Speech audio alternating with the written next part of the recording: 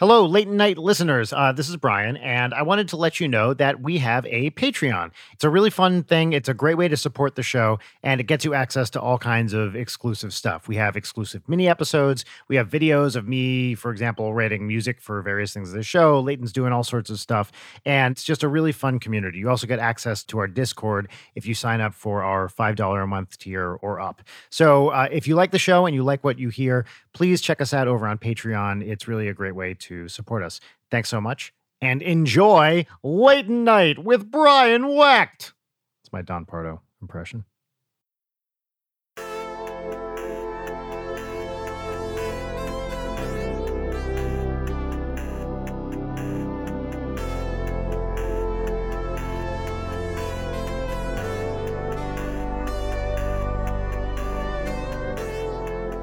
Is that a piss croy? This one, or are you talking about the orange one or the half and half? Are either of them piss croy? This is a LaCroix, if that's what you mean. I don't trust any beverage that's been in your garage. Oh, because you worried that I might have peed in it. Yes. Let me see. First of all, it's cold. So that's probably my piss. I can't tell. I'm very glad you weren't drinking piss. Are you just going to dual wield two Well, yeah, cans? I had an open can, then I opened another. We're trying this is a new Spindrift that we're trying this week. Spindrift. It's a kind of slightly fancier sparkling water. This is half tea and half not lemonade, half lemon. And Rachel hates it. And I think it tastes just fine. What's the top tier sparkling water for you? I think people who get too fancy about sparkling water are idiots, to be blunt. There are people who are like, oh, it's got to be, Topo Chico. And I have no sympathy for that. I don't like. It's fine, okay, fine. But the only thing that matters to me with sparkling water is that it doesn't taste like chemical fruit additives. That's when I start to really hate it. Yeah, just memories of fruit. We have to get back in the habit of recording in person. We're in person today. Yeah, as we move into the new world, I always feel like I am breaking the law. By coming here? Well, yeah, like by being outside. Like I've gone to a few bars and restaurants and sat outside and like walked around without a mask a little bit. And the entire time I'm like, I am going to be arrested right now. Yeah, we went to like an outdoor restaurant yesterday with Audrey and it was great. Yeah. But there's definitely a part of me that's like, is this okay? Yeah. I think this is okay? I'm not sure this is okay. I think it's okay. Yeah, and then I like get up from the table to go and I can't find my mask and then I get very panicky, like where'd it go? Yep. Like I've got to figure out how to modulate my facial expressions again because with masks, like I have been scowling so much. Welcome to my world. Yeah, and I need to really pull back the old scowl and appear a little bit more emotionally level now that I can't hide my face. Look mad. Yeah. Yeah, as someone who wears a mask for a living. I get it. Well, here's a question. How do you deal with glasses fog and masks? Or are you not usually wearing glasses when you're wearing a mask? I'm usually not wearing glasses when I'm wearing a mask. I wear glasses when I'm like at my computer or driving, but otherwise. Wait, I forget. Are you farsighted or nearsighted? Nearsighted. Nearsighted means you have to hold it closer to see it clearer? Yeah, stuff far away is bad. Yes, that's nearsighted. Yeah, it's so mild, though. If you look at my glasses, it's barely anything. I know your eyes are pretty bad. Oh, Jesus Christ. Yeah, what? Right? Yeah. What is this, a quarter? It's 0.5. This is a joke. These aren't even glasses. Yeah, well, I can't see shit without them, so. You don't know what that means. I know, Brian. Hold on, stay right there. Okay. I'm assuming Brian's going to get his glasses to prove that he can see worse.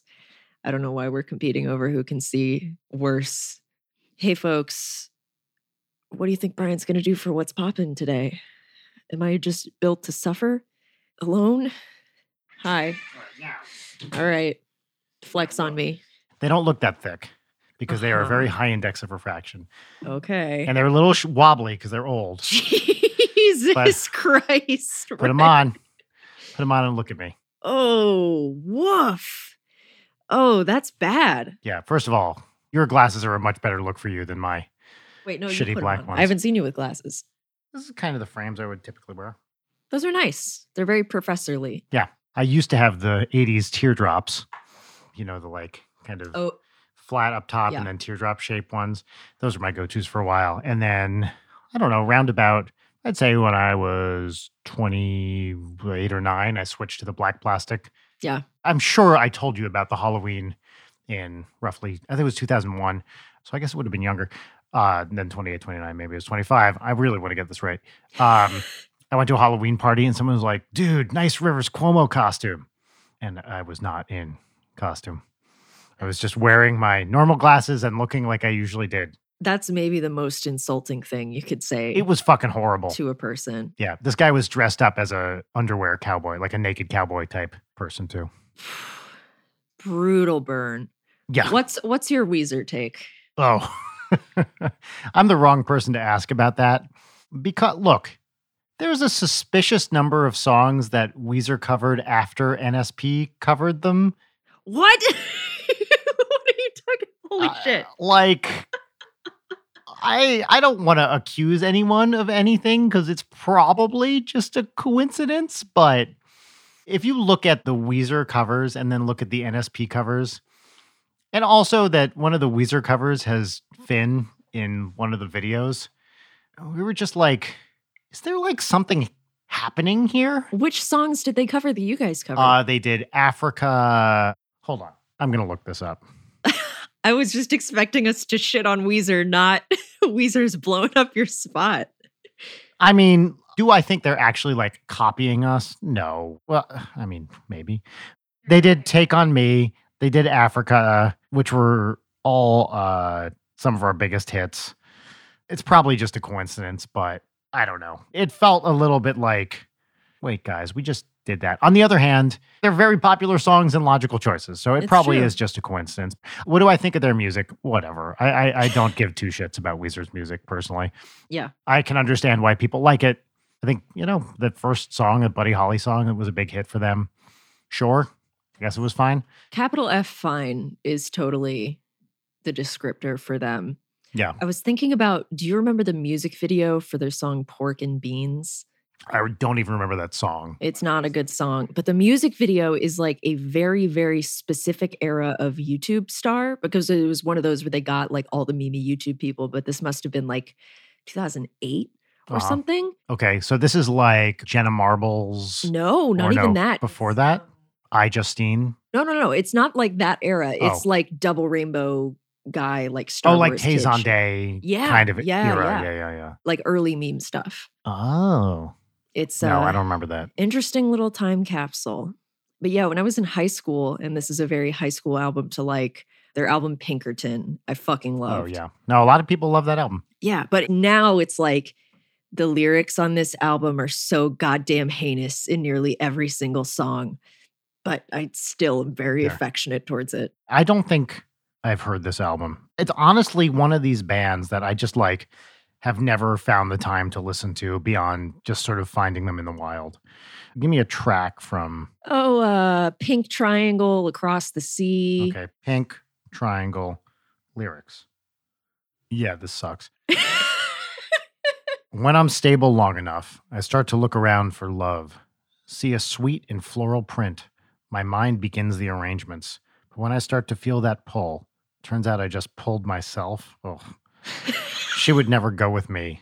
Were I the last girl? Yeah, gets worse. Okay, never mind.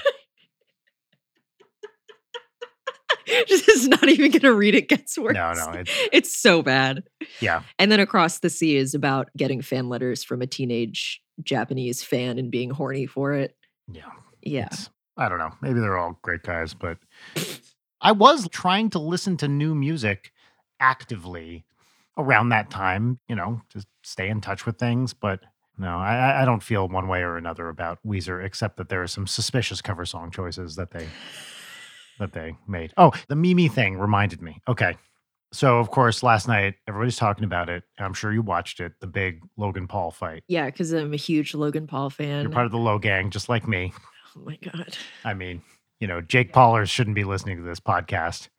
So I was thinking, do you think people would be mad if I challenged Logan Paul to a math competition? I would be mad. Enough about the boxing, dude. Like, you can do the boxing, and you can't, but... Wait, did he get his ass kicked? I have no idea what happened. From the little bit I heard, probably Floyd Mayweather just, toyed with him for a little bit. Mayweather. But isn't he undefeated? Anyway, he's like a legit very good boxer, and the other guy is some idiot troll. Yeah. So I was thinking, okay, he's proved that he can do a battle of strength. But what about a battle of wits? How would you organize this math competition? It would be in a boxing ring. In the same thing. Okay. And people would give us calculus problems, like maybe some integrals that we have to solve. Now, look, I'm a little out of shape myself with this. So it'd be kind of like Mayweather. Used to be the champ. Maybe haven't been training so hard recently. Got to get back into things. Got to relearn how to do my integrals. So you set it up like, one of these big Vegas arenas. Yeah. It's a giant boxing match. We could even wear, if Logan wants, the same stuff. The same, boxing shorts, the robe, and then there are overhead cameras. It's just pencil and paper, nothing else allowed. And they just give us a series of problems we got to solve. And whoever solves the most, we can do it in rounds if we want. I don't know what the best format is for it, but I think there should be bells. It looks like a boxing match, but we just sit there solving math problems in the ring. All right. I like that. So does the winner get full license to beat the shit out of the other one, of the loser? Because I'm going to win, I'm going to say yes. Okay. But yeah. What if Logan just pulls it out and really just demolishes you? First of all, as if. Second of all, fine. If I've agreed to the terms, I will take the punch. And then for the rest of your life, you're going to have to live with the fact that not only did Logan Paul beat you at math. Yes. He punched you in the face. Yeah. Well, you know what? That's fine. And if Logan Paul loses, he's going to have to, not care about it and not think about it ever again because he's still very, very rich and has once again succeeded in directing attention towards himself, which is all he really cares about. Anyway. What a nightmare. Oh, at least he seems like a good guy. Absolutely. Just a real good Samaritan putting positive content out in the world. Oh. So yeah, I was thinking about that today. Why would people even watch that? I just love not knowing what's going on. I don't really look at anything that's happening and it's fucking great. Am I still miserable? Yes, but at least I don't have to know, I don't have to be exposed to that shit on a regular basis. I probably watched surely you know the song, It's Every Day, Bro, by Jake Paul and Team 10. You don't know the song, It's Every Day, Bro? No, sing it. It's Every Day, Bro, with the YouTube channel Flow. That makes me want to burn things. Just listen to this. Jake Paul, It's Every Day, Bro. People are going to be so mad that we're talking about this. Featuring Team 10. How many views does this song have? This is a Jake Paul rap song. 20 million. 283 million. The audio medium cannot detect that my eyes just went. It's maybe one of the worst things you've ever heard. Here we go.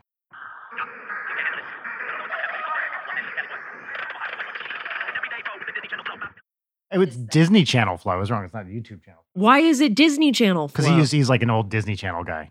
What? Yeah. He was on Bizarre Varks. What the fuck? Yeah. Oh, why do we let people go online? I feel like you need to get a license to go online. You get your learner's permit, you go through internet classes. What happened to ask your parents for permission before logging on? And then if you go somewhere and they're like, are you over 18? And you click no, and then they send you to Disney.com. Please. Yeah, that's a good idea. First of all, I would support that. Did you see there was an article in, I can't remember where basically they were interviewing, it was one person in particular, but a number of people in general about being a part of a hype house and the reality of essentially leaving home at 15, 16 years old was like, and moving to LA to join a house full of whatever the fuck it was, TikTokers, Viners, YouTubers, I can't remember. And they were supposed to have adult supervision to some extent. They completely did not. These kids, they had no control over their finances. It was part of prank culture. So they kept getting pranked in the least cool and most abusive way possible. Yeah. Came out of it with nothing really to show for it. People were not being fed and stuff. Their parents were promised all these things and no one gave a single shit. What a fucking meat grinder. It was the kind of thing where I was like, if my kid went through that, I would be like, I'm driving there right away to get them because no, absolutely not. Yeah. I mean, it's hard enough having one or two roommates, but you have a bunch who you need to start fights with so you can be popular and That's play right. pranks on so you can be popular. And they're like emotionally abusing you and saying, if you're not down with, us dumping a bucket of water on you in the middle of the night, then, you're not cool. Yeah, having to constantly deal with being watched and performing your relationships. Yep. At 17, Yeah. what chance do you have? They're totally fucked. And it makes me so mad. Oh, God. What the hell is this thing? Describe it. There's a thing next to Brian's keyboard that Mhm. looks like when you would launch a little rocket. It's got a 3 base thing, and then it has a little knobby little kind of bit. pseudo tripod that's pretty flat. Yeah. It seems like some aerodynamic shit happening at there's little wings. And there's like a little knob at the top. Oh, it's a knob. Well, no, that's like a knob-shaped Got thing, it, a little got it, protuberance. That is a butt plug. I know what a butt plug is, Brian. I know what those look It's my like. custom brand. This is the prostate perforator. Yeah, I'll show you what this is. No. Oh, shit. Oh, fuck. That is not what I would have It is a guessed. soprano saxophone stand. You just shove it in the hole. You shove it in the hole and it stands there. So that's when, if you're playing, you can just put it there. And that way you don't have to like lean it on the ground where you might trip on it or Right. something. No keys are being pressed. You could put a clarinet or Sure. maybe even a trumpet on there, any kind of small wind instrument. But like an alto sax wouldn't work because remember, an alto sax is bent. So for an alto sax stand, you have like a kind of graspy thing that goes over the bell. Mm-hmm. So that wouldn't work. It's got to have like a tube with a thing that sticks out. Got it. Are you still in the cadaver gum no man's land for the sax? I did get the clear to play, but I'm going to be a little bit careful and just give it another week. That's fair. But yes, I still have literally stitches in my gum for the next 5 weeks. But that is a soprano sax stand, and that's a soprano sax standing on the soprano sax stand. That's beautiful. Pretty epic, right? Yeah. Should we introduce the show? Yes.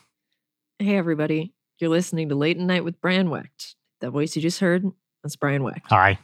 And over there, sitting across from me in a real room together is Yeah. Layden.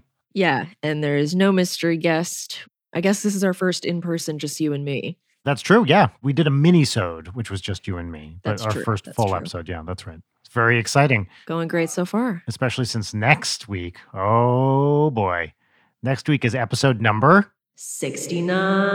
69. nice. So we have a special guest planned for next week. So we thought we would keep things chill this week. I am very happy about our run of guests. Yeah. Recently, I was looking back. I feel like we've had all killer, no filler guests. Well, first of all, since the beginning, but especially recently, Yeah. gotten some really fun, cool people. And some people like, I/you didn't really know. Like Yeah. Kevin from Defunct Land. He was awesome. Yeah. That might be one of my favorite episodes. I feel like it really encapsulates like what I want this show to be, of being able to talk to people about like sort of the back end of the stuff that they do, but also like do bits and Yes. share stuff. That's right. No, he was great. They were all great. Alana I'd never met before. She's amazing. She's Yeah. the best.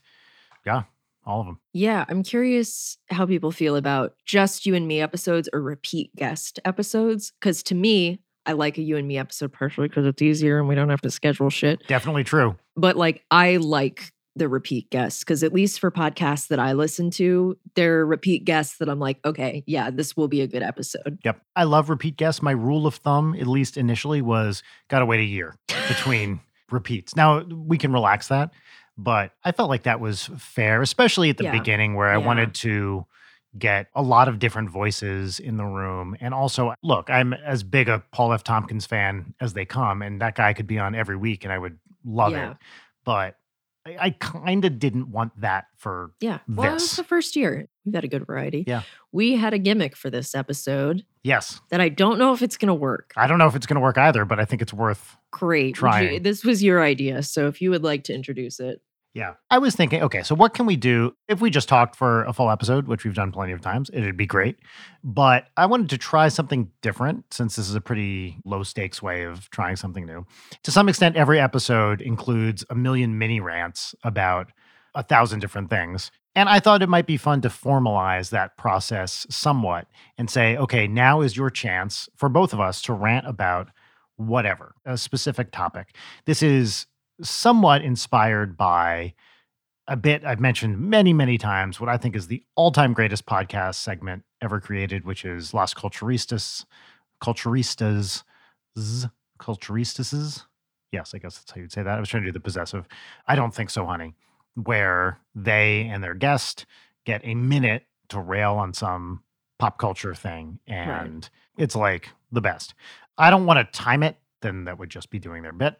Yeah. But I do think that some fun stuff has emerged in the past when you've ranted about stuff and when I've ranted about stuff. And so I thought, why don't we just try it? I came up with some topics for you. Yes. You came up with some topics for me. And we got some topics from the listeners. Oh, did we? Oh, yeah. People responded to that tweet. I looked through them. There's a few in there that I think would be good. Now, I will say on the stuff on Twitter, a lot of it was stuff we've kind of talked about before, but I think that's fine. How many were like Brian about essential oils and shit? You know what? Not as many as I thought there would be. Interesting. So we're just going to go off. And if this completely flames out, we'll just keep doing a quote unquote normal episode. But I think there's some potentially fun stuff in here. Okay. I'm going to look through the Twitter and I'm going to read you a topic. I asked people to specify who they wanted to talk about what.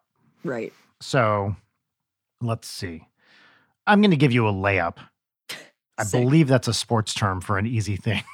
Now that I said it, I'm not totally sure about that. I think you got it. I think I got it. Leighton, I want to hear you rant about Knives Out. Oh, God. By the way, I should say a rant does not mean you're not like screaming. It is just a discussion of something you dislike about it. And by the way, everything we're saying here is good-natured. We're not taking this too seriously. We're not. No, I'm not good-natured about fucking Knives Out. Great, go. Every single time I say that I hate Knives Out, I get 60 bajillion messages like, why did you hate Knives Out? Just you explain. I am not fond of Rian Johnson in general, and I find one of his most annoying tendencies when writing and directing is that he will figure out what the audience expectation is, and instead of using that expectation to subvert the expectation in a way that makes sense and is fun, he does it just to be like, I got you, when it like doesn't serve the fucking story. The knife chair deal has no relevance. You have an ensemble cast where nobody has fucking anything to do, and it focuses on the least interesting characters. The reveal of what the actual mystery is early, eliminates all tension in the movie. Like the setting up of Chris Evans as the antagonist, and it's just the jokes are so fucking hacky, and like the story about wealth and all that shit is just so fucking ham-fisted. Like, I cannot stand it. And Daniel Craig's Southern accent, I know it's supposed to be ridiculous, but as somebody from the South, it's just like sandpaper on my ears. And like the response to, best screenplay? Fuck off. Did that win best screenplay? It didn't win. It got nominated. Okay. But like the fact that it was nominated is just like... So yeah, that's my Knives Out rant. If you had asked me like a year ago, I would be a lot more on it, but I just have intense distaste for it. It represents a lot about what I hate about modern movies. Is there any Rian Johnson stuff you like? No. Oh, he directed the Fly episode of Breaking Bad. Oh, yes, he did. That's right. That's a very good episode. It is. And it's interesting because that episode splits a lot of hairs for people. I've talked to people who were like, that was my out. I hated it. Really? Yeah. Oh, I thought that was an immediate classic. Yeah, I love a bottle episode. I've been reading a lot of Breaking Bad scripts, and it's interesting that it's very textual and explicit about Walt having OCD tendencies, which I picked up on, I guess, but I didn't realize that they were so like intentional about it. Oh, I didn't either. That's interesting. Yeah, it's a very Hollywood depiction of OCD. Of course. But they use it in a way where at moments where Walt feels the most out of control, nothing to control. Mm-hmm. I'm almost done with my millionth rewatch because like there's tiers of depression for me. And one of the lower ones is watch Breaking Bad while playing Sims 4. Uh-huh. So that's where I am. It's a good show, but every time I watch it, I hate Walt more and more and more. I can't fucking stand it. 100% agree with that. And I don't understand. I guess I do because it's like, oh, cool science. But the fact that the narrative became like, he's so cool and none of these people who are having normal responses to insane behavior are all the bad guys. Yeah, that especially Skylar, who is the best part of the show for me. Look, it was predictable that she was going to have people hating on her, but To the point that she had to write an article and a gun, which was a very good article. But she's great. I mean, she is nothing but a victim. I mean, okay, she has a few things where she's not helping anything and maybe makes some questionable choices, but she's not the bad guy in the show. No. And there's something about like the final arc, which is where I am right now, where it's like the neo-Nazis, Todd, etc. Jesse Plemons is great. I hate that plot line, but he does a great job. But I was talking to Jory about this, of how like the character of Lydia, the actress, does a great job, but it is such an intensely thankless role because the entire point is you're supposed to hate her. Yes. And be satisfied when she gets poisoned. Yeah. Now this has just turned into a rant about Breaking Bad. That's fine. The final arc validates that fan response of, oh, Walt's really cool. Like it's all this like super revenge fantasy. Yeah, because he somehow hooks up that fucking gun thing. Like, yeah. Yeah, and like him dying as he goes through the lab. Like it's everybody else gets nothing to do. You either get killed off or you get nothing to do. And then it's all Walt all the time. And I totally agree with you. However, seeing Robert Forster show up is my favorite thing. I just love the guy. He's the vacuum cleaner salesman. Yes, he's the best. Like veteran character actor. You know, he of course was in Twin Peaks: The Return. I didn't Jackie know his name. Brown. You know, just like everything. Died a couple years ago now. Because the older guy. Yeah. But he's one of these dudes, you see him on screen and you're like, yep, love him. I have to say, I think the end of Breaking Bad was tremendously successful as a whole. But yeah the neo-Nazi stuff upsets me. You know what? We're kind of doing chained rants here, which I really like. Yeah. I want to rant about something, and this is a late night social media thing. Oh, God. Whereas I posted what I thought was a very funny joke of a picture of leeches and a picture of Jesse Plemons as a leeches and Plemons thing. I don't even check our own fucking Twitter. Yeah. And I was like, this is dope. And nobody understood it or reacted positively to it. I thought, you know, classic me. I was like, everyone's going to understand this. This is really funny. And all people said were like, ew, leeches, gross. I'm like, no, it's a leeches and Plemons joke, which, okay, fair enough. Like, I understand that some people are very grossed out by leeches. You can't look at them. I love that bit. Thank you. So funny. I thought it was really funny. And it fell so flat. It fell flatter than almost any, well, okay, some jokes on especially NSP social media are designed to fall flat. Yeah. This was not one of those. I was like, this is cool. Leeches and Plemons. Like a wet balloon just on the ground. So what can I say? Look, I'm not mad at people for not getting it. Like, people can get it. That's not on you necessarily. No. If somebody doesn't laugh at your joke, that's a personal moral failing of theirs. Well, when it's a good joke, it is, I guess. And I thought that was a pretty solid joke. You know, this was not an NSP tweet where it's just like one word and that word is ass. This was like the well-constructed thing. And nope, totally bombed. I love that your first rant is just like, why didn't people laugh at my joke? 100%. Yes. Well, that's the joy of these rants, is they can be personal, and the pettier, the better. Yeah. I think. Look, I'm not mad at the listeners for not getting it. But you're totally mad. But I'm disappointed, which is worse. Okay. I had ones for you that I wrote down. Okay, great. What are your hot classical music takes? Like your hottest, most scathing classical music takes. Okay. I don't know how hot of a take this is. I feel like it maybe is a little bit hot. So as we discussed recently, there's this compositional technique called serialism, where it was invented by Schoenberg in the early 20th century. If you were going to be a serious composer, like an academic composer, or, you know, just someone who was taken seriously by the forefront of modern classical music, you basically had to be working in this style for a period of, I don't know, it was probably like 30 years or something like that. Will you explain to audience what exactly that is? Yeah. So the technique is you take the chromatic scale, like going from, let's say, whatever, pick two notes, C to C an octave up.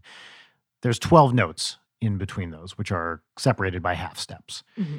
In a major or minor scale, you can start at any note you want, but the intervals are specified. So on a major scale, you go up a whole step, then up a half step, then whole step, whole step, whole step, half step. That's a major scale. It doesn't matter where you start. Those intervals are all the same. Minor scale is something else. Other modes or other things. Right. So Schoenberg's idea, he wanted to move away from traditional kind of harmony. And his idea was instead of like those traditional intervals, you get to specify other intervals. Sometimes you go up, sometimes you go down. You just take those 12 notes of the scale and arrange them in some order. And that's your basic compositional unit called the tone row. And your technique for composing is it's basically a set of intervals. It's like go up a half step, down a fourth, whatever. And the idea is you use that as your building blocks. You can start it at any note you want. You can do it backwards. You can flip it over. You can flip it over and do it backwards. But somehow you got to run through it every time. Mhm. It's an idea. And he composed a bunch of stuff with it. And it like took the music world by storm and it became like kind of the thing that people did. Whereas if you were writing in like traditional harmony, even some of these very out there harmonic things that some of the late romantic composers like a Mahler or someone like that, or Strauss, were doing, like that was old news, you were boring. And then, as you might expect, a completely predictable pushback happened because it got fucking ridiculous, where they were starting to serialize everything, not just notes, but dynamics, the durations of notes. Any input into the music became very, very structured in such a way that it started to sound like complete random bullshit. Mm. So if you listen to some pieces composed, and I'm thinking specifically of some, I pronounce things terribly, but Pierre Boulez's piano pieces, it's like, what the fuck is this, dude? Like, don't do this to me. It's just like blank, blank, blank, blank, blank, blank, blank. Yeah. You know, I'll play a version of one. I don't know if this is going to be picked up on the mics.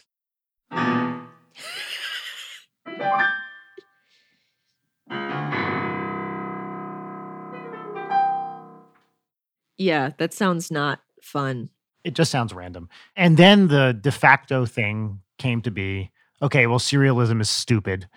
And now only an idiot would write in that style. Mhm. And my hot take is I think it's pretty great. And there's some amazing serial pieces written. And if you dismiss it out of hand, you are really missing out on some of the greatest works in 20th century classical music. I'm going to give an example of something that is widely regarded as a masterpiece, which is Berg's opera Lulu, which was a famous unfinished work, which is entirely serial and sounds lush and romantic and is clearly not traditional harmony, but there's a structure there there's actually a lot of different structures there that are really interesting and fun. So I think people who push back against serialism, like any technique, including traditional harmony, it can be used to write complete bullshit. Yeah. And that's fine. But my hot take is I like serialism. I think it's a perfectly valid thing. I don't think anyone should be forced to write in that style. It's ridiculous, as it would be for any style of music, to say, if you're not doing this, you're not a serious composer. But some of my favorite pieces are serial. And if you just dismiss it out of hand, I think you're missing out on a lot of really great stuff. So is that a hot take? I don't know. I'm not an academic composer. I don't. People are really going to come at you for that one. Yeah. What other hot classical music takes can I say? Like, who's overrated? Well, I'm trying to ride the line between being an asshole and not. Right. Personally, I don't give a shit about Mozart. Like, Mozart doesn't do a lot for me personally. The Mozart stands are going to be And a lot of really people mad. love Mozart, no doubt, an amazing, amazing composer. But if I had to list my top, whatever, 50 favorite classical pieces, there would not be a Mozart up there Mm. at all. And it's not like it's too old. I love stuff right around that same time. Yeah. Huge Beethoven fan, huge Bach fan. How could you not be, you know? Yeah. I'm not saying Mozart is bad. I would never say that because it's not true. I'm saying it doesn't do anything really for me emotionally in the way that a lot of Yeah. other composers do. I love some, I was going to say Tchaikovsky, who I also love, but Tchaikovsky and Shostakovich. Those are like my two. Yeah. Shostakovich completely rules, a total madman. And, Really? oh, yeah. Like legit nuts. How so? I forget exactly. Like, this is all diagnosed in retrospect, but I think he, Sure. unless I'm completely misremembering, literally went crazy later in his life. Also, didn't help that he was, operating under a very oppressive regime and had a lot of other shit going on. What was his nationality? Russian? Ah. So he had a lot of shit to deal with. And I believe he was alive under Stalin. And it's like, if you're not writing Russian enough music, you're an enemy. It's very Russian. Yeah. I love Shostakovich. He's incredible. And Tchaikovsky is a complete genius as well. Yeah. They're a delight. Russian composers in general, even the 19th century ones, I'm a huge fan of. There's just something about the harmonic language and the vibe that really has always spoken to me. There's some really great Prokofiev stuff. Yeah. Also, honestly, you can't really go wrong with those dudes. Here's the question though, Stravinsky. I wouldn't be able to off the top of my head, no. I mean, the big ones are Rite of Spring, Firebird, people talk about a lot. Oh. Stravinsky, there's many things about him that are problematic, not the least of which is he was extremely self-mythologizing and probably kind of a dick. Isn't every single classical composer just huge asshole? Now that's a hot take. I feel like every single one I read about, they've done heinous stuff or have severe mental health issues. I mean, I have severe mental health issues, but or are fucking their cousins or whatever else. Definitely a lot of them had problems. I wouldn't go so far as to say they're all assholes. Oh, before I forget a Stravinsky thing, this is the opposite of a rant. It's which I guess is a what's poppin'. People should check out Stravinsky's Ebony Concerto, which is a jazz piece he wrote for, basically it was like a clarinet. Ebony is like the color of a clarinet.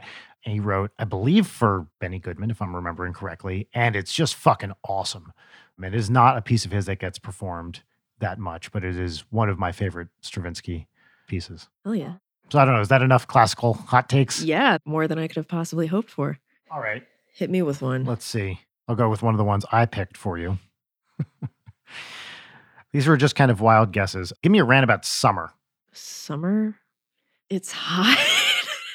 Oh, do you hate summer? I hate summer. I also hate summer. Okay, well, tell me why. I love fall. Fall is probably my favorite season. Summer, in every place that I've ever lived, has been uniquely horrible. North Carolina was pretty mild. Georgia summer. North Carolina was pretty mild? Really? Compared to Georgia and Los Angeles. Okay. Because Georgia, it's the most humid, wet heat possible. And here it's more of a dry heat, but obviously, as you know, very oppressive. Yes. I hate wearing shorts. I don't want to sweat outside. I don't want to have to crank my AC so I don't turn into honey baked ham around 5 p.m.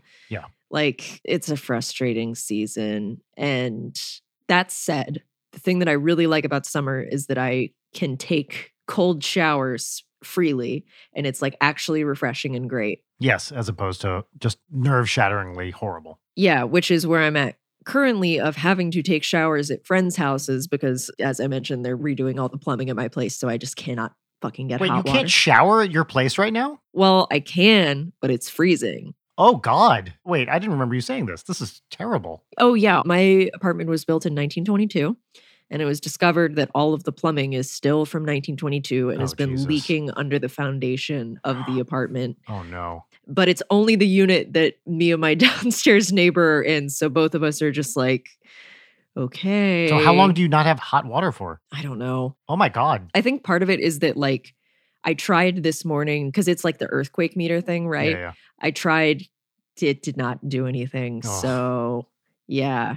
Wow. That's frustrating. That sucks. I'm getting to a point where I'm just going to do hardcore Wim Hof breathing and But do you know what this reminds me of? So do you remember the fake porn in Big Lebowski? Log Jammers? Yeah. And it starts with the woman in the movie going, oh, that's my friend. She just came over to use the shower. And Julianne Moore says, that's ridiculous. Who would ever do that? That's what that reminds me of. You're living proof that this happens. Yeah. Friends have been very generous of allowing me to shower. And this is not me saying that I dislike being in other people's showers, but there's something about being in a shower that is not your shower that makes me feel like I am not clean. Yeah. Well, it's also with people have weird shampoos and stuff. Oh, I brought my own. And then also when you get into a new shower and you have no idea what the special combination of knobs makes 100%. Yep. And sometimes it's just a power washer all over your body. And other times there's no water pressure. And well, this brings me to a related rant, which is any kind of water source that has a hot and a cold knob. What are you doing? Why should I be required to judge within a millimeter exactly where I need each knob to be placed? You need a dial many modern, our showers here and our sinks have, where you can just turn the fucking thing and then you get that temperature. Now, this is actually worse in England, where Really? many sinks not only have a hot and a cold knob, they have a hot and a cold faucet. So you have two separate pipes coming out, one which gives you hot water, one which gives you cold water. And so you have to like put the stopper in the sink and combine the water. It's not coming out of one faucet. You combine the water to get the perfect temperature of water, and the cold water is freezing and the hot water is scalding. There are older British people who will defend this as being better, and that is just wrong. It's just stupid. Is it spaced far enough apart to get both? You would have to do like I'm doing like palms out situation. They're roughly a foot apart. And if you want medium temperature water, you have to put the stopper in the sink, let the water mix. I hate doing a stopper in the sink situation. It's fucking stupid. As somebody with a chronically dirty sink, I could solve this problem by just washing the sink. Yep.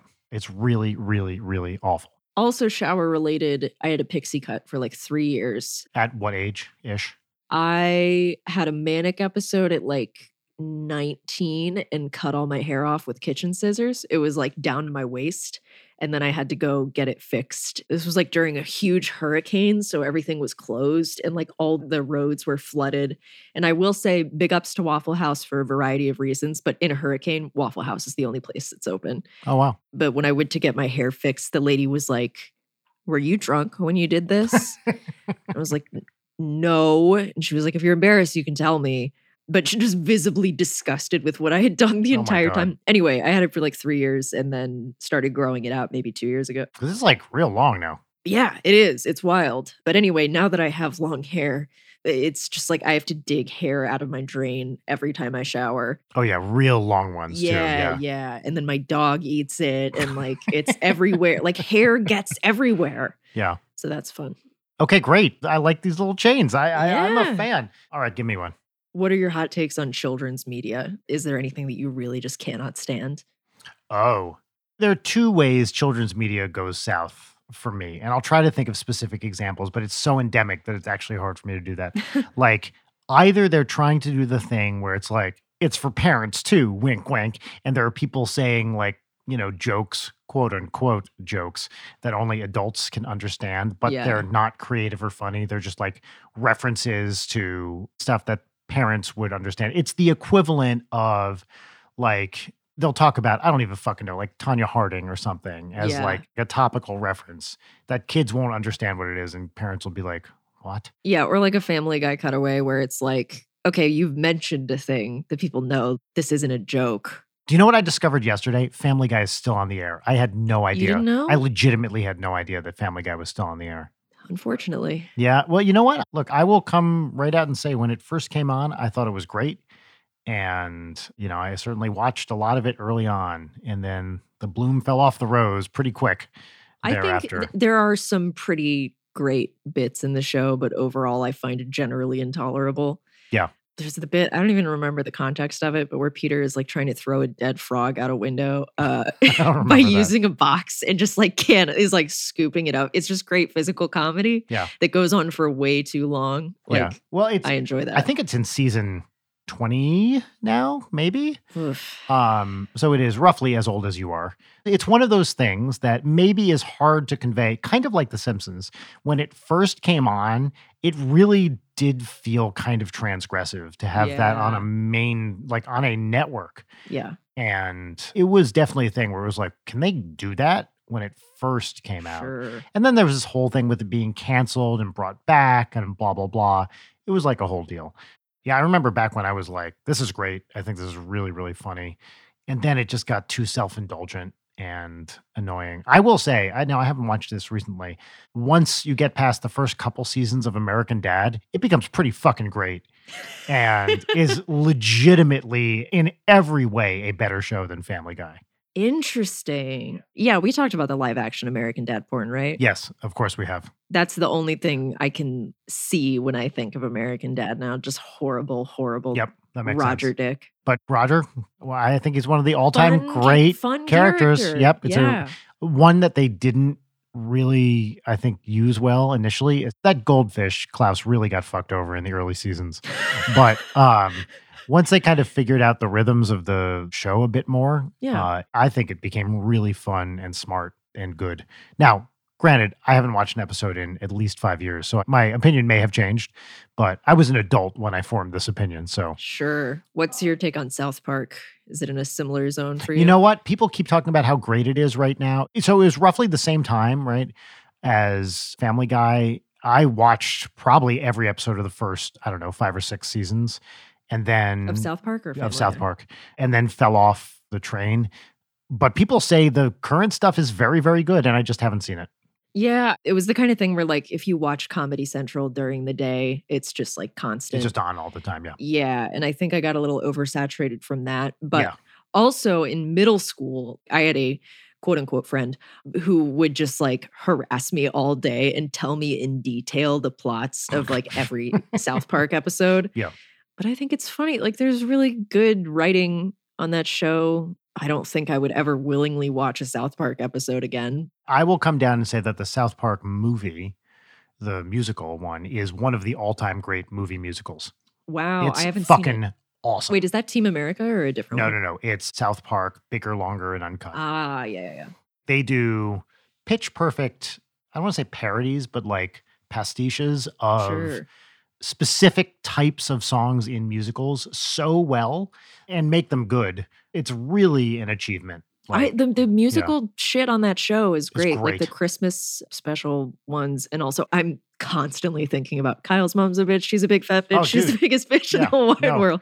yeah, that's an incredible song, and the movie does it. Like, it's great. Yeah. I feel like also South Park, they got that in at some point, probably after the Buffy musical episode. Mm. It became like, oh, fuck, they're doing a musical episode now. And it became like a stupid trope that people didn't do well. I can't remember when Buffy was on exactly. Maybe they're about the same time. At some point, musical episodes became a crutch and not done well. I will go on record and say I fucking hate gimmick episodes in general. I would say the Mhm. only show that does it in a way that I really enjoy is Always Sunny. That's exactly what I was But about it to say. gets Yeah. to a point where it's pushing it, where there are like too many of them. And it's like, I just Yep. want to see the regular show. Yep, I agree with that. Another show that did gimmick episodes really well is News Radio. What's that? Oh, Leighton. It's one of the, for me, all-time great sitcoms. It's from the late 90s. You got Dave Foley, Phil Hartman, Ooh. Candy Alexander. Now I'm going to say the name, and he's very good on this show. Joe Rogan, Whoa. Andy Dick, Maura Tierney, and of course, Stephen Root as Jimmy James, which this is the first time I think I ever like paid attention to Stephen Root. It is a fucking funny sitcom. And Wow. they're at a news radio station, and it's just great. The joke writing is awesome. The acting is incredible. I'll watch Phil Hartman and Stephen Root just hang out all day. Oh, what an incredible combo. It's great. And the other thing about it, now this is a rant. You can't fucking find it anywhere. You cannot stream news radio right now, and it's stupid. It's such a great show. And you can't find it anywhere. It must be a rights thing or something, but it's an all-timer. Do you have other shows that you wish you could watch that aren't streaming? You know what? Yes. Similarly, most episodes, like all the good episodes of Taxi, are unavailable. Like you can watch some episodes of Taxi on Hulu, but if you want to watch the really great episodes, they're not there. And I don't fucking know why. It's very, very frustrating. And it must be a rights thing. Taxi did switch networks partway through its run, so maybe that's part of it. But like you can't find the Reverend Jim takes his driver's test episode, which is just the best. It's so frustrating. You know what? I think it's problematic to cut out old problematic episodes. I think there's an interesting discussion to be had about whether or not you should do it. I firmly stand on the side of don't cut things out, not defending what people did in the past, but I think it's important to keep the historical record there. And I don't like the reasons people do it either, which seem disingenuous, less because they want to do better and more so that it's a PR thing and they don't want to get yelled at. Yeah. Okay, I'll give you another one, another rant. Do you get emails from Gavin Newsom? No. I've been getting all these like, guys, I'm about to be recalled, like help emails. If that was the text of the email. But that'd be a funny text message. Oh no. Just like a single line. Like, y'all, I'm about to be recalled. Please help. Give call, please. All right. Give me a game development rant. Oh my God. A big one is the way that people who are not even remotely close to the industry are convinced they know everything about company structure and the way things work and assuming, You're talking about people on, for example, the internet. yeah, people on the internet. It's like every single game I play and I read people talk about it, they are making some wild assumptions about the way things go on. And I think the one that makes me angriest, probably from it being lobbed at me a bunch, is these people clearly don't care about what they're making. Like, oh, fuck you with that. I see it That's terrible. constantly. It's like, how do you think this works? That they get into game development for the money? Yeah. Especially with an indie game. No. Right? Yeah. No one's getting into it like I'm making fat stacks. That one is really frustrating to me. And just the assumption of like, oh, they're spending all this money and time on like cosmetics and really they need to fix their game. It's different fucking departments. Like, understand there are departments that take care of things. If something goes wrong or you're like, why didn't they just do this? There's probably a very good reason why they didn't just do this, whether it's budget or like not what their goals for a thing are. And that's another thing that bothers me, not just about games, but about all media, where it's like, well, I don't like this because it's not exactly what I wanted.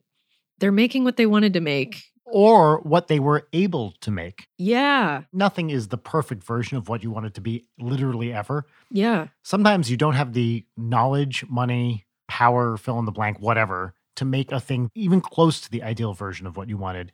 And you just put it out anyway. Because you have to. Because you have to, and you want to make something and you make it the best you can. And then you're like, okay, I'm moving on to the next thing.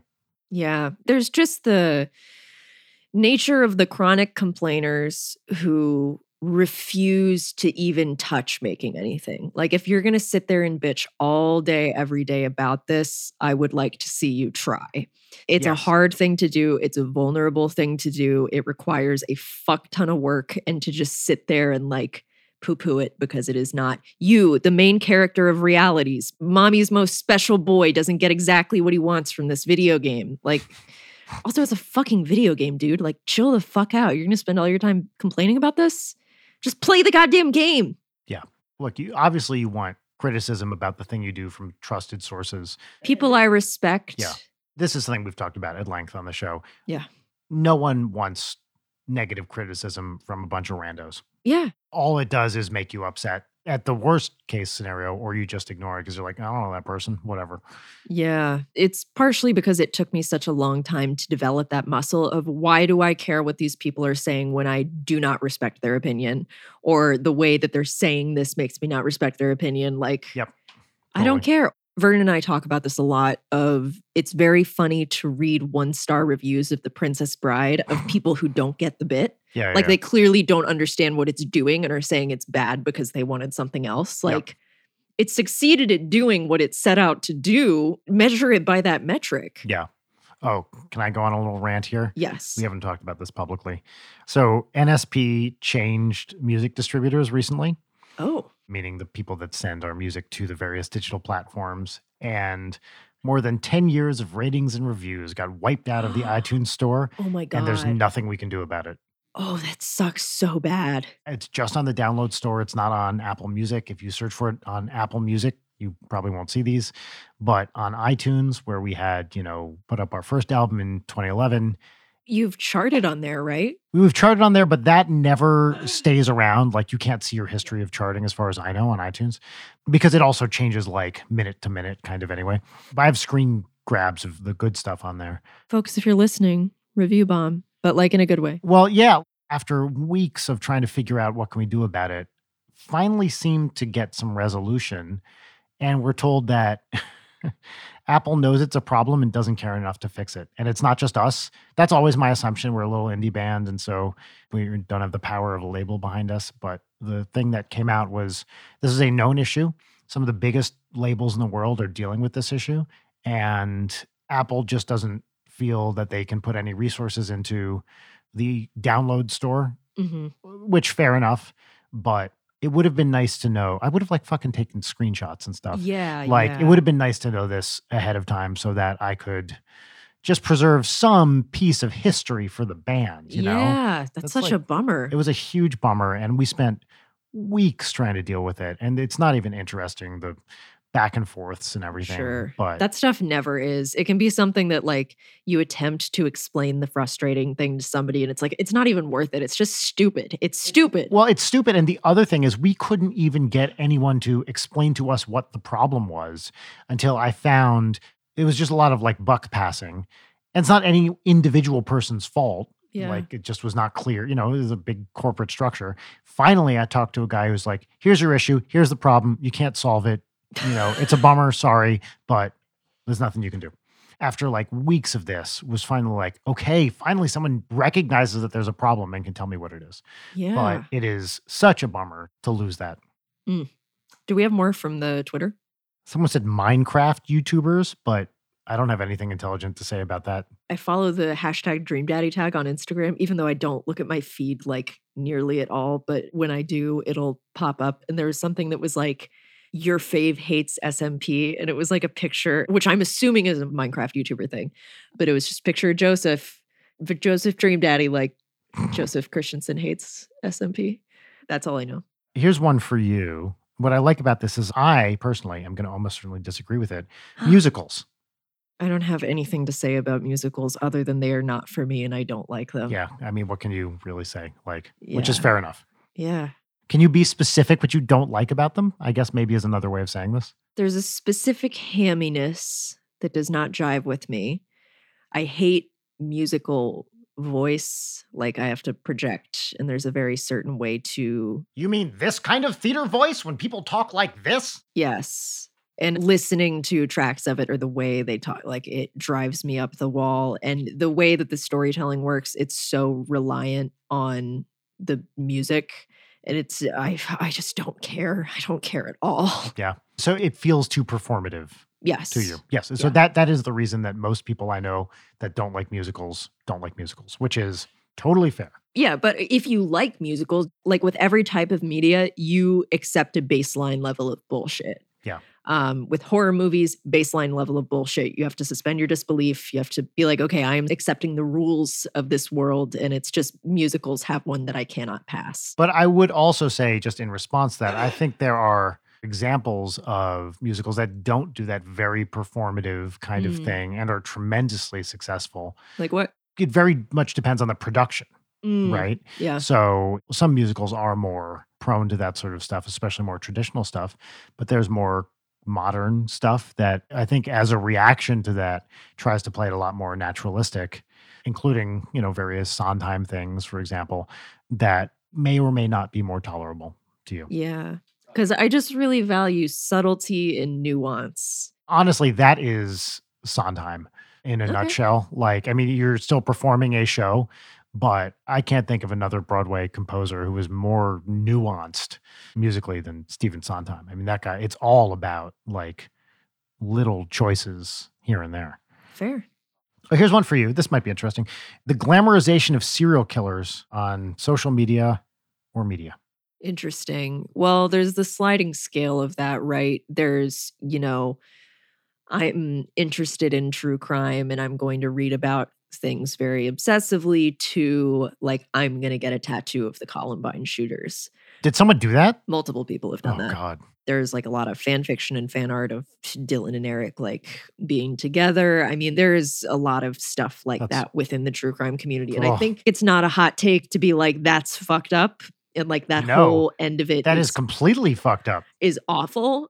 I hate the cottage industry that has emerged around true crime. And I say this as somebody who enjoys a lot of true crime media. And I honestly don't think people should feel guilty about enjoying it because, like, people used to go to public executions. Like, morbid stuff is Yeah, for always sure. going to interest people. And it doesn't make you a bad person to be like, I'm going to read about serial killers. No, no. But like the monetizing of it and the way that, like, especially YouTubers will pathologize, like talking out of their asses. What do you mean by that? People want to be like sleuths. And Oh, I that see, really I see, bothers yes. me of like, they're going to crack this cold case. There's the level of inherent like exploiting the worst possible tragedy of people's lives for, money or just And to be views like, and- yeah. isn't it creepy? But yeah, I don't know. I don't get exposed to people, quote unquote, glamorizing it a bunch unless I look for it. I legitimately don't understand serial killer stands. That's when it's like, what are you doing? Come on. Like, I understand being interested in it, but not if you're I'm like, going to I am such sexualize a this. BTK fan, it's like, come on, what are you Also, doing? BTK is the most annoying one. Well, I don't know anything about Have you ever read this, any of his so poetry? I don't need to. You No. you really don't. Yeah. I did watch I'll Be Gone in the Dark, Oh yeah. which I thought was pretty great as a documentary. Yeah. And you know what? There is also the phenomena of like the true crime stuff in tandem with like cop worship, which I Yes, very, very really true, yeah. dislike, or emphasis on like, yeah, this person should be executed. Because I think we should abolish the death penalty. I It totally accomplishes agree. nothing other than adding more trauma and cruelty to this world. Also, you can never be 100% sure. And if you're going to kill people, you better always be 100% sure. So, Yeah. But yeah, that especially bothers me. Like, it's good that cops are able to crack cases and stuff, but it so often veers into just like unnecessary dick sucking. I had a friend who actually I'd like to have on the show who was pointing out that despite a very public backlash against cops and rich people, some very popular current shows include Schitt's Creek, which is about a family of millionaires, and Mayor of Easttown, which is a detective drama. And it's very interesting to see people put this stuff aside. I have no problem with a cop show. Mm-hmm. Police exist, and you're allowed to make television shows about them. Mayor of Easttown, I think, is good. Not really glamorizing being a police officer, and there's some very troubled figures in there. But I think it is interesting that these tremendously popular shows are happening right now. And I don't see really, I'm sure it's out there, but I don't see it, pushback against the sort of thing people have been pushing back against for a long time now. Yeah, that's fair. I mean, it's one of those things where it's like, it's fiction. It's not real. It's not happening. Not to say that it doesn't have an effect on the real world, but like, Yeah. I don't know. I get frustrated with the super rich people, but I'm still going to watch Succession. Like, I don't care. Yeah. It's like these people are horrible. It's a fictional show about also a type of person that does exist. Yeah. So the thing I am very, very curious about is what the next season of Brooklyn Nine-Nine is going to look like, because it is a cop show comedy by a bunch of very, very smart people Yeah. who are very aware of the time and place they find themselves in. Mhm. And it's going to premiere soon. I think that show is great. I think it's very funny. I love the actors on it. Yeah. And I'm very curious how they're going to handle everything that's happened since their last season. That's one where like I love everybody involved, and I think I've watched a good bit of it, and I don't know how I like everybody, and none of it comes together for me. Like, I find it really insufferable, and also couldn't care less what they do with this season, mainly because I don't want to see people talk about it. Like, I don't care what the hot take cycle is for shit that I don't care about. Yeah. I try to curate things so hard because it's like, what value does this add to my life? I don't even want to see people talking about things I like. I just don't care. I just want to watch it or read it or whatever. Yeah. I am specifically interested in it because honestly, the easier thing for them to do would be like, we're shutting it down. We're not doing it. Like, we can't talk about this anymore. End of story. So I am always interested in how smart people talk about difficult situations. Yeah, And that's fair. I felt the opposite about the show. I think it's really funny, and I enjoyed the previous seasons. Andre Braugher on that show is all-time great sitcom character, Captain Holt. Oh, yeah. All right. So I think that's probably good for rants. I think that Yeah. worked pretty well, honestly. Yeah, we should do that with a guest here. Yes. I'm going to use the restroom real Okay. quick. So give us a little pissing music. You want pissing music? Yeah.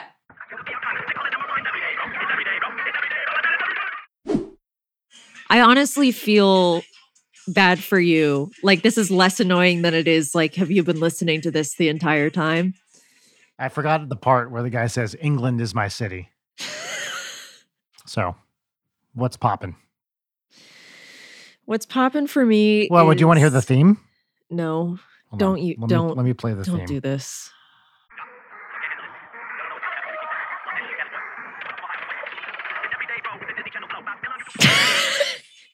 All right. What's popping? What's popping?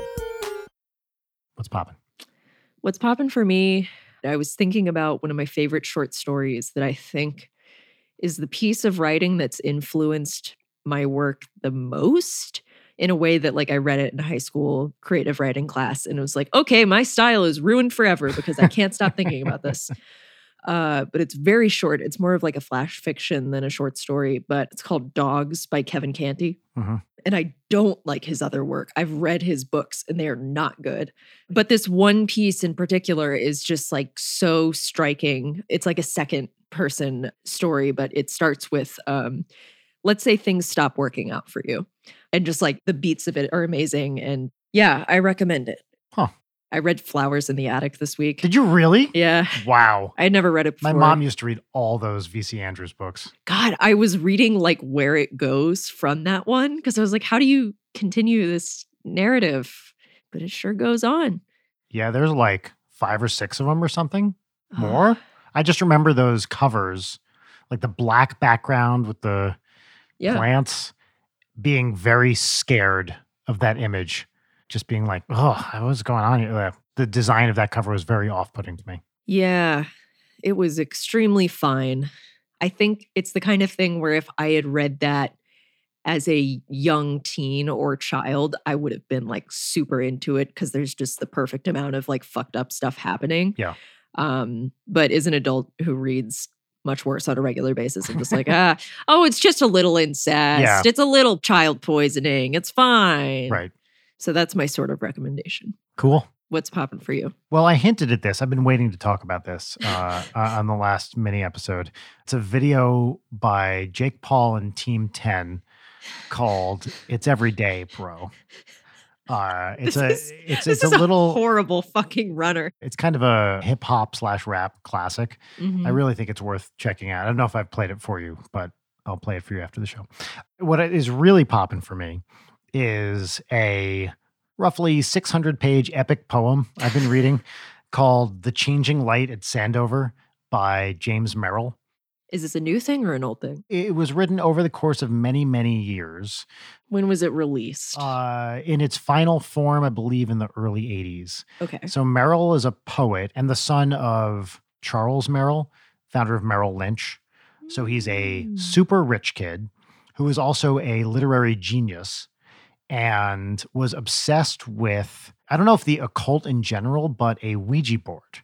And most of this epic poem is him and his partner, David Jackson, sitting at a Ouija board, taking dictation from the other side. It starts off, there's 3 books and a coda to this. The first book, they're talking to one guy, Ephraim, and Ephraim is their like spirit on the other side who tells them how stuff is working.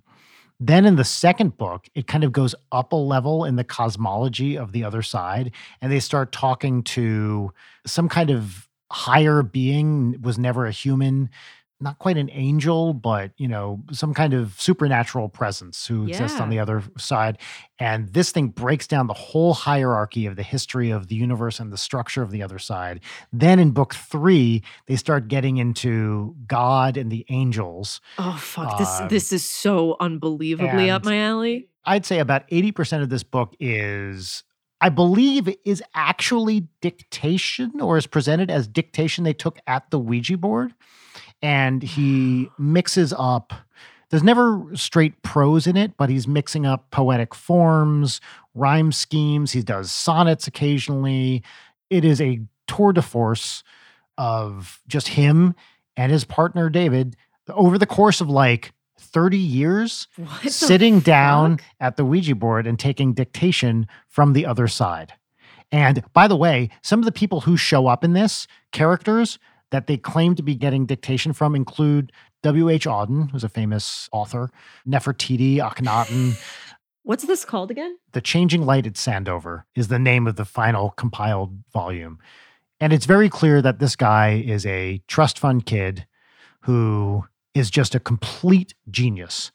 And I've never read anything else by him. I heard about it a few years ago because there was a biography of him written that there was a review of in the New Yorker. And I was like, this sounds insane. I gotta read this. Yeah. And I bought it. It's been sitting on my shelf for years.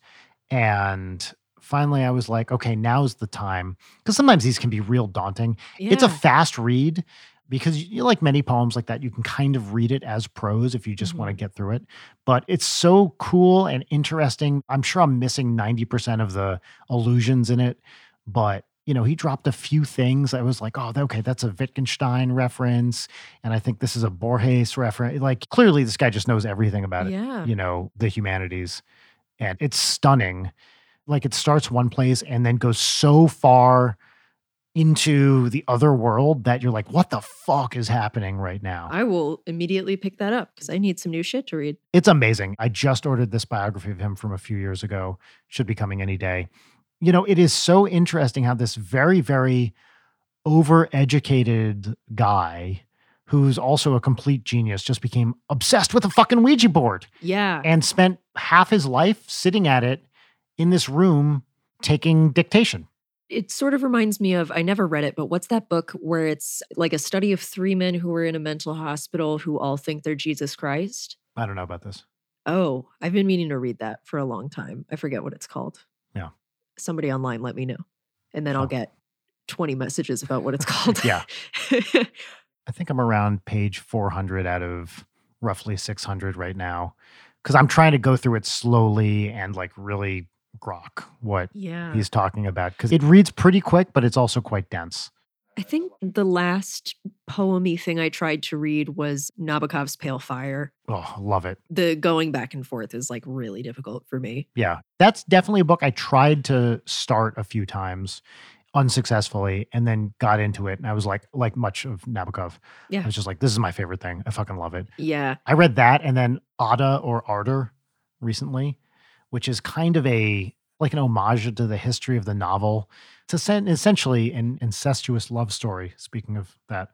And it is so dense and so long. That was a struggle to get through. Is that Nabokov or is that It's Nabokov. Yeah. I love his prose so much. And I guess another hot take, I fucking love Lolita. Lolita's a great book. It's a really good book. There have been very bad cultural ramifications of it, but people misread the text. I'm not going to go into the full Lolita rant, but like... He's not pro Humbert. No! The whole point is that he's a piece of Yeah. Okay, whatever. He's not defending this monster's actions. No. I put so much emphasis on prose and like, I would so much rather read something that is completely overwrought than something that is like very terse, like Hemingway-y. Yes. Just because it's like, I read because I like language. I want to see... And Nabokov is the master of that. Yeah, it's gorgeous. Give Pale Fire another chance if you can, I because will. it really is worth it. Yeah, I have a copy of it that's just been sitting on my shelf since high school that I got a little bit into. Yeah. Again, it took me a long time to start it, like probably 20 years or something. And then once I got through it, I was like, this may be my favorite Nabokov. Shit. Okay. Shall we do Peaches and Lemons? Yes. Which I also did not think about. Neither did I, but I can go pretty quick. Peaches and lemons. Peaches and lemons. So let's do a lemon. Okay, go. My lemon is that to get into my apartment, there's concrete stairs and a gate.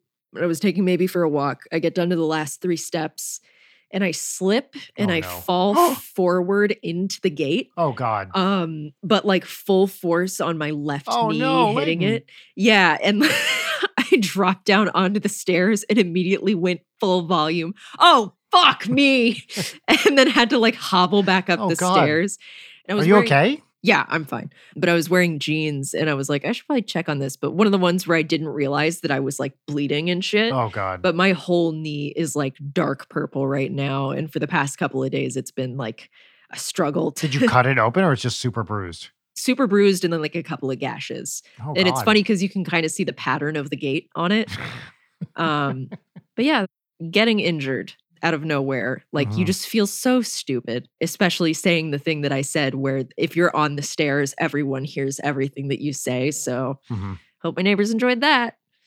That's my lemon. Okay. My lemon is I need to get a new desktop computer because Oh, that has kept crashing, I think probably for memory reasons. Mm. And I was waiting to do it. So that's a iMac. And I was like, okay, well, I hear they're probably going to announce some new ones. And then they announced them and they have none of what I need in a computer. And now I don't know what computer to get that's not essentially buying the same old fucking thing, which hasn't been Right. developed in 5 years. And I don't want to spend a lot of money on it, but it's going Yeah. to be a couple grand probably, which is all right. It's a worthwhile investment for something I'll use for 5 or 6 years, hopefully. Yeah. But I don't know what to get. And then the next step up is like a $6,000 Mac. Would you switch to Windows? No, I have too much infrastructure in the Mac. Wow, yeah, Right now. you're pretty limited on options there. Yeah, because I'm not going to buy that crazy powerful and very expensive computer. It's just not Yeah. worth the money. Is there any chance you get like a refurbished one or? I think what I'm probably going to do is just buy that same model with better memory. But it's so annoying. I feel trapped. I feel like I'm trapped in what computer I have to buy. And it's not quite running on fumes, but it's getting, Yeah. you can sort of vibe it out and be like, I don't know, buddy. How much I'm the longer you same got? way with my desktop right now because I've had it like 4 years by now. And it's really just me slapping it and being like, come on, old girl. I yep, know you're yep, using that's it. 90% disk, but like we got to go. Well, also, I don't know if Apple's in this thing right now too, but I know with PCs, it's very hard to get something that has a decent graphic card now because all the crypto a-holes are buying them to mine Bitcoin. What? So there's a severe shortage on graphic cards right now because a lot of them Oh, are being that's used for why. Bitcoin mining. And so anything you can get is like stupidly overpriced because there's just a semiconductor shortage, I think, in general. It's more complicated than I'm saying it. And I Mhm. don't really understand all the causes. But a big part of it, as I understand it, is that people have taken these to start Bitcoin farms and other crypto farms. Huh. That's fun. Yeah. And so if you want to get like a good gaming rig right now with a decent graphics card, you're kind of fucked unless you're going to drop a lot of money on it. Yeah, I am going to need to get one soon. And I don't want to build my own. I want to pay somebody else to build one for me because I like tech stuff, but I don't think I trust myself to do that. Yeah, that sucks. Peaches? Peaches. Number one peach, we had a lovely day out yesterday. I mentioned it before, but we went to Travel Town. Have you ever been to Travel Town? No, what's course Travel Town? You haven't been to Travel Town because you don't have a child. Travel Town is part of or adjacent to, I don't know which, well, it's definitely adjacent to Griffith Park. Oh, And it's a bunch of big old trains that kids can look at it. It's totally free. And you walk in, there's a bunch of trains, and it was closed for a year for very obvious reasons. And it reopened recently. And we took Audrey there yesterday, and she got to pretend to drive like 150-year-old steam trains. that's And so fun. it's just big, old, awesome trains. They call it Travel Town. You walk in, it's like an ode to the many forms of transportation. And then it's 99% trains, which is great. So we went there yesterday and then had a little meal out as a family outdoors. And it was just a lovely, lovely day with the family. Let's see. Peach number 2. I mentioned this last week, but it's still a peach. Actually, people will have seen it by the time it comes out. The Mystic Crystal video, which we worked on for years, is coming out in 2 days from when we're Oh, recording shit. this. It's Wednesday. And we've been working on this thing so long. I'm excited for it to be out. And I think we have a couple of little fun merch items to go along with it too. So that's going to be Oh. cool. And Peach 3 is, it's a little bit of a wistful peach, whist peach. This is the last week of first grade for my Oh, sweet little daughter, gosh. who is convinced she's the biggest thing in the world. In her definition, the moment she steps out the door on the last day of school, which is Thursday, she's going to be referred to as a second grader. And she's like, I'm going to be a second grader this week. And I was like, well, okay, I guess we can quibble about Yeah. definitions. But yeah, it's her last week of school. And she's such a big kid. And I love her so much. It's just, God. yeah, I know. And she's still so tiny. We were looking at a book of caterpillars yesterday. It's one of the best investments I've ever gotten as a father. This like gigantic tome called The Book of Caterpillars. Oh, fuck yeah. And caterpillars look fucking awesome. Also, there's one called the puss moth, which I really, really like. But we're just looking through it, and she doesn't say the word caterpillar, right? She says caterpillar. Caterpillar. And she'll be like, Daddy, look at this caterpillar. This is a really good caterpillar, Daddy. I want to get a recording of just her saying it because she also says wallermelon. If there's a compound word with a T in the middle of the first half and then a ul in the second half, she moves that L into the first half. So she says wallermelon and caterpillar. And it's so cute. It's probably going to go away soon. Mm. We did lose a baby word this week. She used to say diagonal. And this week she said diagonal for the first time. And we were like, oh, diagonal went away. Diagonal. Yeah. But last week of first grade, big kid. That's my peach. She's grown up. That's so sweet. Yeah. She's the best. My peaches, number one is that I went to have brunch outside over the weekend and I got a fat Bloody Mary. I love Bloody Mary so much. Even a bad one is still good. Mhm. I just love me some booze soup. The more shit you Yep. put in it, the better. If you have a bunch of dope pickled vegetables, that's great. Yeah. Yes. Yeah. You get olives. It's all the things that I like. There was a dive bar in San Diego where the bartender was a gardener and a pickler and would Oh my pickle his God. own stuff if you went there on a Sunday at the right time and get these massive Bloody Marys with all the pickle stuff in it. It was It's amazing. just give me a full pickle spear in it, Yeah. like God intended. Yep. My second one is I've been in the midst of a strange interaction in that I received a wrong number text this morning. Oh, I want to hear about this. I'm going to read. I can't tell how genuine it is and if I'm getting a very complex catfish, but the first text was, and I'm going to change the names. Hey, are you Dave? This is Amy. We texted on Hinge last time I came up to chill with my cousin, but we didn't meet for dinner. I'm back in town again if you still want to truly meet up this time. Are you around? Hinge is a dating app, right? Yes, okay, it is. great. It's like Tinder. And then I said, wrong number, but good luck. And then she responded, eek, this is cringy, LMAO. I guess he passed me a wrong number. Oof. I choose to believe he typed it incorrectly. Anyway, you learned my name and how I look. What's yours? Oh, she texted a picture? Yeah. And I reversed image searched it and nothing came up. She's kind of got your vibe to some extent. Yeah, I know. So I said, girl, no, that's such a bummer. And then sent her a picture. And then she said, and you're single? Haha, don't buy it. Nice to meet you. It's so nutty, but you sound kind of kind. You're not a creep, are you? LOL. Where is this going? I don't know. Wow. I thought that if I sent her a picture of me being a girl, that she would be like, oh, haha, sorry, but And instead she turned it with, you're not single? yeah, Wow. I was not expecting that. Yeah, that's a left turn. So I don't know if that's a peach, but anytime something weird happens to me, I'm like, all right. You know what? Having a conversation with a stranger from a fun wrong number thing, that's a peach. Yeah, I think that's yeah. great. I had a really good one with a guy who his wrong number texted me like he did it with a 2-year stagger in between it, but he sent me like initially a picture of an iPod playing an REM song. Mhm. And I was like, yeah, you have the wrong number, but I love that song. And then we had like a nice little interaction about it. Yeah.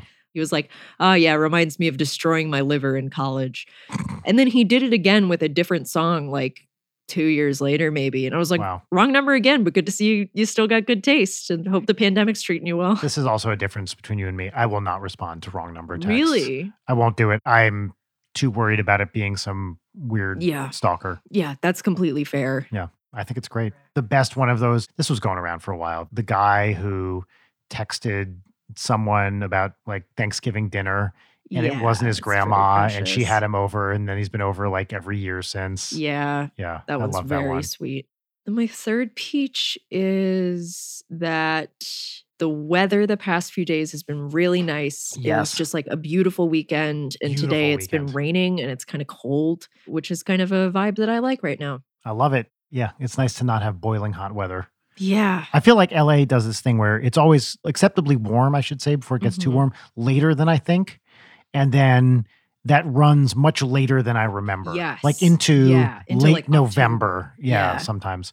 And then you get those 90-degree days and it's Halloween. You're like, what the fuck is happening? And it happens Yeah. every year. We get like 1 month of true fall. Yes. Well, True fall, something that's fall-esque. I've lived in New England. This is not true fall. Yeah. True fall yeah. doesn't come out here. Yeah, of course. But, it's all fake. Seasons Yeah. in Los Angeles are fake. I miss fall, like a cold, rainy fall. One time I went to a thing where I was lecturing in Cambridge, England for a fall. And this is before we lived there. And I was out for like 2 weeks in the fall. And it was like the greatest thing because I'd walk outside and it was wet and there were leaves on the ground. And And you get to crunch on the leaves. you get to crunch on the leaves, then go to a pub. Oh, so great. Anyway, Cool. Well, that's our episode. it was fun. I like the rant thing. Yeah, me too. Let's do it again with a guest. I have to say, it did not feel appreciably different from a typical episode. Yeah, we both hate a lot of things. Yes. Oh, a peach I considered is that our Ninja Brian's Homestyle mayo jars shipped. Yes, they did. So if you Yeah. ordered one of those, which you can still get at merch.lateandnight.com, yeah, I'm excited to see how they came out. Me too. Drink some coffee out of that bad boy. Hell yeah. All right, folks. Thank you for joining us today. Hope we'll see you next week. As always, take care and stay safe and come hard. See ya. Bye. Leighton Night is produced by Brian Wecht, Leighton Gray, and Jarek Centeno. Follow us on Twitter at Leighton Night, on Instagram at Leighton_Night, or email us at leightonnight@gmail.com.